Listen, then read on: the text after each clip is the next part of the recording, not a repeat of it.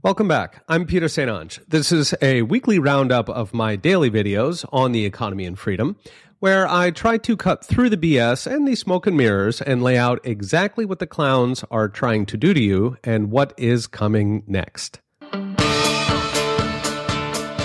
Last week, the Bank of Japan shocked markets by announcing big changes to its decade-long flood of cheap money. Will Japan now join China in pulling trillions out of the U.S., taking out the cheap money propping up our ruling clowns? So what happened? The Bank of Japan announced they're winding down their decade-long yield curve control, a system of manipulating interest rates so money is cheap to borrow without hurting pensions and banks. That policy has already driven trillions offshore seeking higher returns, especially to U.S. and European stock markets and bond markets, but above all to U.S. treasuries. And now those trillions could be going back to Japan. So what is yield curve control? Bond yields are the interest rate you get for holding a bond. A 2% rate means you get $2 per year on a $100 bond. I mentioned the yield curve in a recent video, but it measures the interest rates for different lengths. So 1 year, 5 year, 10 year. What Japan wanted was essentially zero rates on the 1 years and 5 years to artificially stimulate its economy, with only slightly higher rates on the 10 years, since Japanese pensions would go bankrupt if their long bonds were earning negative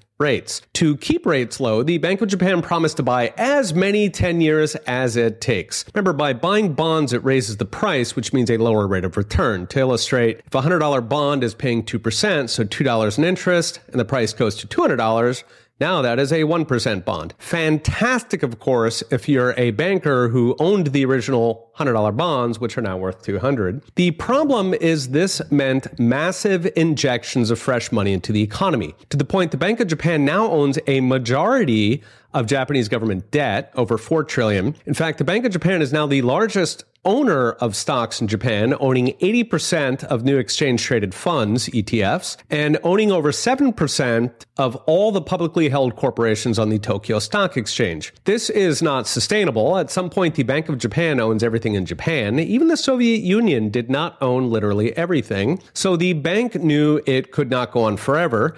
In fact, they had already pulled back a couple times, bumping the 10-year ceiling in 2018 and then 2021. But now they ripped off the Band-Aid, saying they'll abandon targets altogether. They did promise flexibility to try and calm markets, but the move still sent Japanese stocks and the yen in gyrations. For Americans, the main impact is that Japan's low rates have so far sent about $3 trillion offshore, overwhelmingly to the US and Europe, chasing higher returns. If zero policy is now history, that money will start to go home, meaning they will sell U.S. treasuries, U.S. stocks, European bonds and equities, everything from Brazilian sovereign debt to European power stations to high-risk loans. This could further drive down, especially the U.S. dollar, which has already fallen almost 15% since September. Now that Chinese are pulling money home to shore up their slowing economy, if Japanese money too is going home, that takes out $2 trillion stacks that have been floating the U.S. and European economies and the currencies. The free pass may be coming to an end. The other day, analyst Jim Bianco put out a tweet how all three major financial papers put out essentially the same story, predicting a soft landing for the U.S. economy where inflation comes down on its own and the Fed hikes don't crash the economy. As if the mothership itself broadcast the bat signal and the papers all fell in line. Jim worried that this apparent consensus could mean the soft landing scenario is priced into markets. In other words, that stocks are at a level that only makes sense if we either skip the recession or if it is super light, as opposed to the hard landing recession, or the outcome Jim thinks is most likely, the no landing scenario, where inflation reaccelerates and the Fed just keeps going with hikes until it eventually kills the economy. Now, in recent videos, I've argued that we are guaranteed to get a slowdown from the rate hikes, but that lag is typically around 18 months. Interest rates did not even normalize to pre-pandemic levels until roughly a year ago, while rates haven't actually gotten restrictive, say the levels preceding the 2008 crisis or the dot-com crash, until literally last week. So going by history, it is way too early for skipping anything. We've still got somewhere between 8 and 18 months until we know what the hikes have done. Meanwhile, as I've mentioned in recent videos, lockdown leftovers are clouding the weakness as excess savings and supply chain overhangs in cars and housing cancel out the standard recessionary slowdown. Meanwhile, companies are still hoarding employees, stuck in PTSD after the 2021 labor shortages. To give a flavor, the Journal profiled a vending machine company that fired half its staff during the lockdowns, but is now rehiring half the layoffs.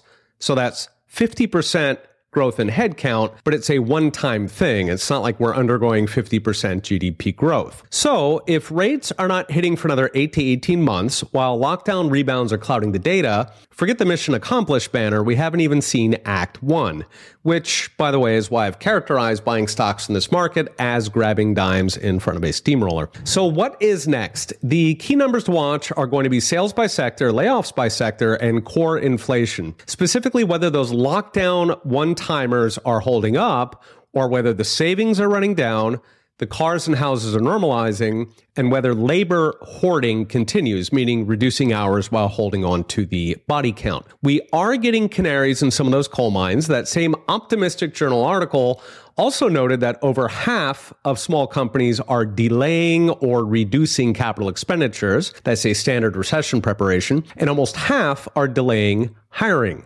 So companies are getting ready for a storm, even if the mothership is not. The big unknown at this point is core inflation. If it keeps coming down, then the Fed is done hiking and we're on that 8 to 18 month clock. On the other hand, if core inflation reaccelerates, that no landing scenario, the Fed keeps hiking and we get a ratchet up in the eventual crash. Either way, it is very early for these celebratory bat signals. Last week, Bloomberg put out an article about millions of Americans trapped in their homes because mortgage rates and house prices have gone up so much that they can't afford to move. The problem is you'd be trading a 3.25% mortgage for 7.25%, which on the median house would mean going from a $1,600 mortgage to a $2,600 mortgage. There are not that many Americans with a spare $1,000 lying around every month, on top of yet more thousands in buyer costs and the move itself. What set it off, of course, was the Fed pushing interest rates to zero during COVID lockdowns to artificially stimulate the economy, at which point Americans refinanced their mortgages in droves, to the point that almost 2/3 of Americans now have a mortgage below 4%, while current rates are 7.3% and rising. Meanwhile, of course, house prices also soared during COVID, thanks also to that same zero rate policy. So the median house now costs $416,000, up from just over $300,000 pre-pandemic. The result is, as Bloomberg puts it, gridlock, as empty nesters put off their retirement dreams and young families postpone buying a house with room for the kids. Bloomberg profiled one single mother stuck in a fixer-upper she can't afford to unload, and notes that first-time homebuyers now need to make almost $65,000 a year, no mean feat when you're in your 20s, to qualify on the average entry-level home. That's up from $57,000 a year ago. As one Redfin economist put it, quote, "The most affordable homes for sale are no longer affordable due to the combination of rising prices and rising rates." As a result, the number of homes for sale now is currently just half what it was pre-pandemic, and existing home sales are down a third. Yes, people are making do with crappy houses. All this despite there being 4 million more people in the country than pre-pandemic. That's the official numbers, leaving home builders to make up the difference, which they are trying to do, furiously building to both make up for pent-up delays during the supply chain crisis and now for the fact that existing homes don't want to sell. Now, I mentioned in recent videos how that home building strength is one of the major factors hiding the recession, and it's worth noting that when that smoke clears, when rates come down and existing homes go back for sale, all of that furious oversupply could crash prices, especially in places that are losing people or that lack long-term demand,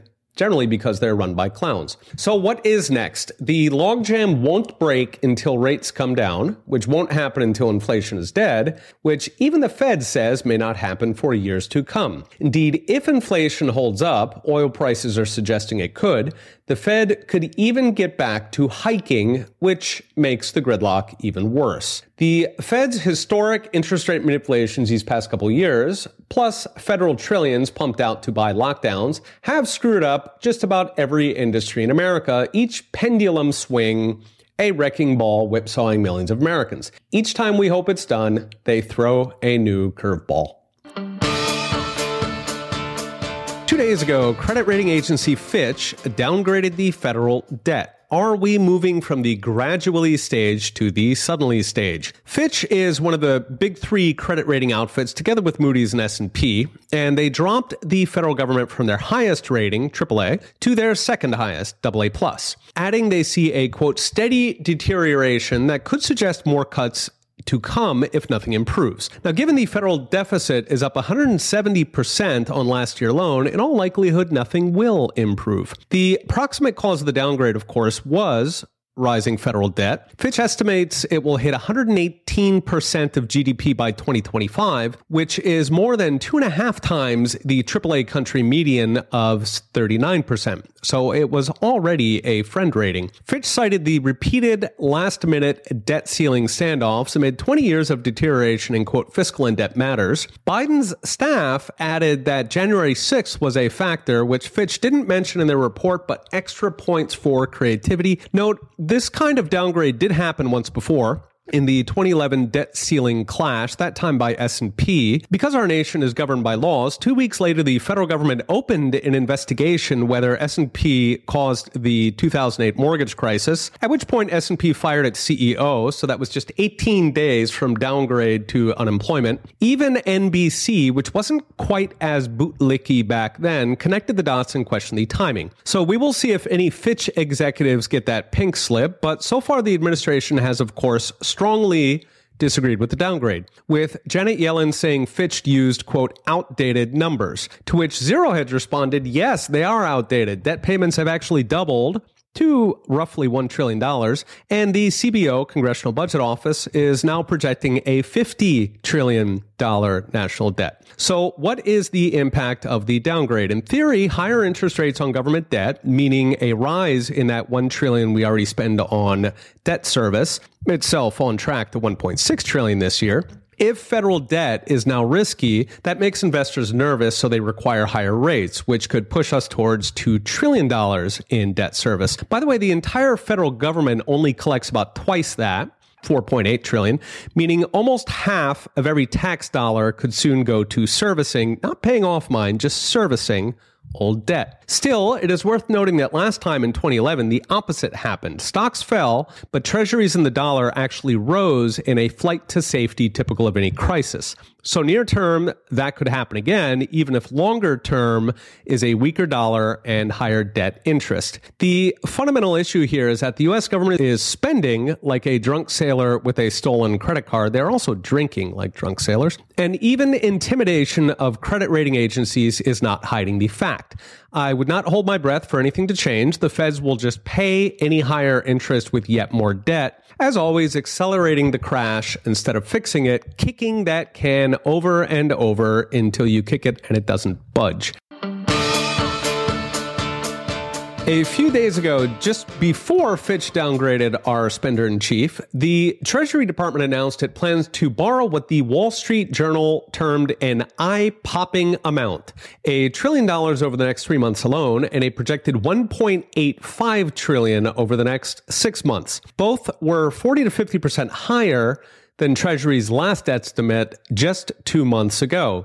Note that was before the debt ceiling surrender, so Treasury may have been lightly cooking those books. UK bank Barclays termed the $1.85 trillion a, quote, Treasury tsunami. Meanwhile, new figures show federal spending jumped 18% in June on the year ago to $646 billion on the month. That's an annualized $8 trillion, which is almost double what the feds collect. Meanwhile, tax receipts also slumped 9% to just $418 billion. That comes to a $228 billion hole on the month alone, which is roughly $7 billion of fresh debt per day. Put them together, and the budget deficit, which is already up 170% on last year, is set to soar. The problem is who would buy all that eye-popping debt? I've mentioned recently how Japan's monetary policy and China's slowing economy could turn two of the main buyers of U.S. debt into sellers. Together, today, they hold roughly $2 trillion. Meanwhile, the Fed is rolling off its $5 trillion stack of treasuries, rolling off meaning letting them expire and not buying new ones, to the tune of $30 billion per month, expected to double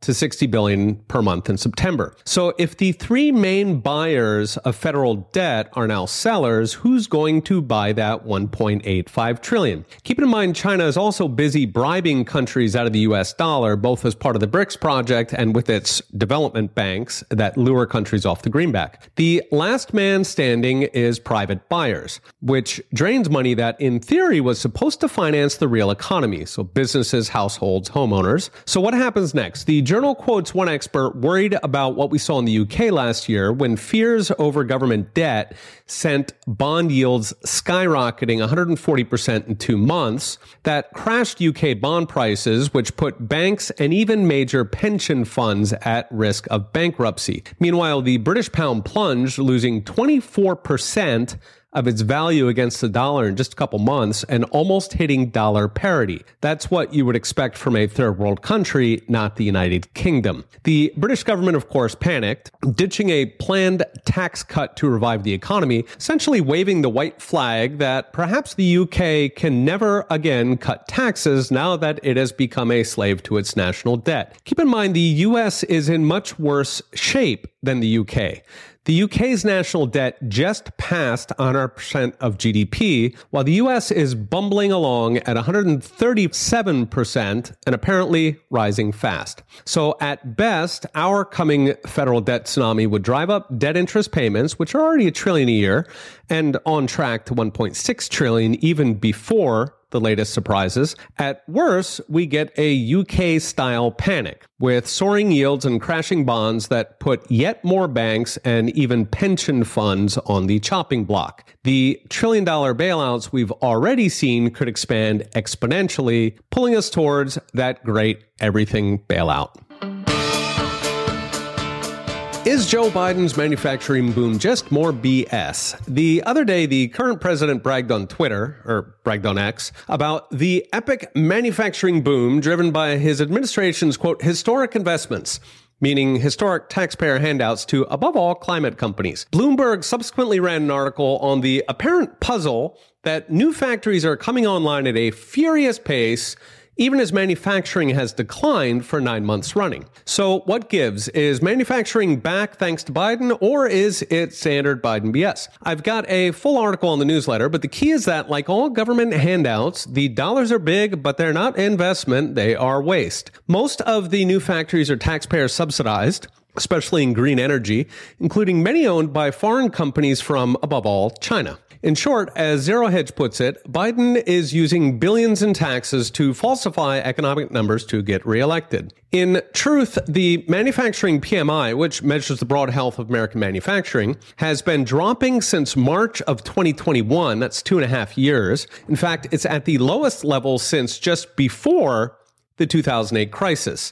In the abstract, factories themselves are neither good nor bad. The question is, why did you build the factory? After all, the Soviet Union had tons of factories. They essentially redirected all of society's resources to building more factories at the expense of, say, bread and meat. One furniture factory famously put out product that was so flimsy that it was literally worth less than the wood it took to make it. They'd have done better closing the factory, selling the logs to Germany, and using the log money to import chairs you can actually sit on. So while a private sector factory is indeed a wonderful thing, government factories aren't measuring prosperity to come. They are measuring taxpayer fleecings to come. A poster child is semiconductors. Last August, the CHIPS Act, which was bipartisan, so thanks Republicans, handed $50 billion to crony semiconductor makers, sending chip factory construction from $6 billion in 2021 to $16 billion in the latest numbers. Of course, the semiconductor industry is famously cyclical, and factories do take time to build. So when the money was handed out, out, we were in the mother of all supply chain strangles, but already chips are in oversupply and prices are falling.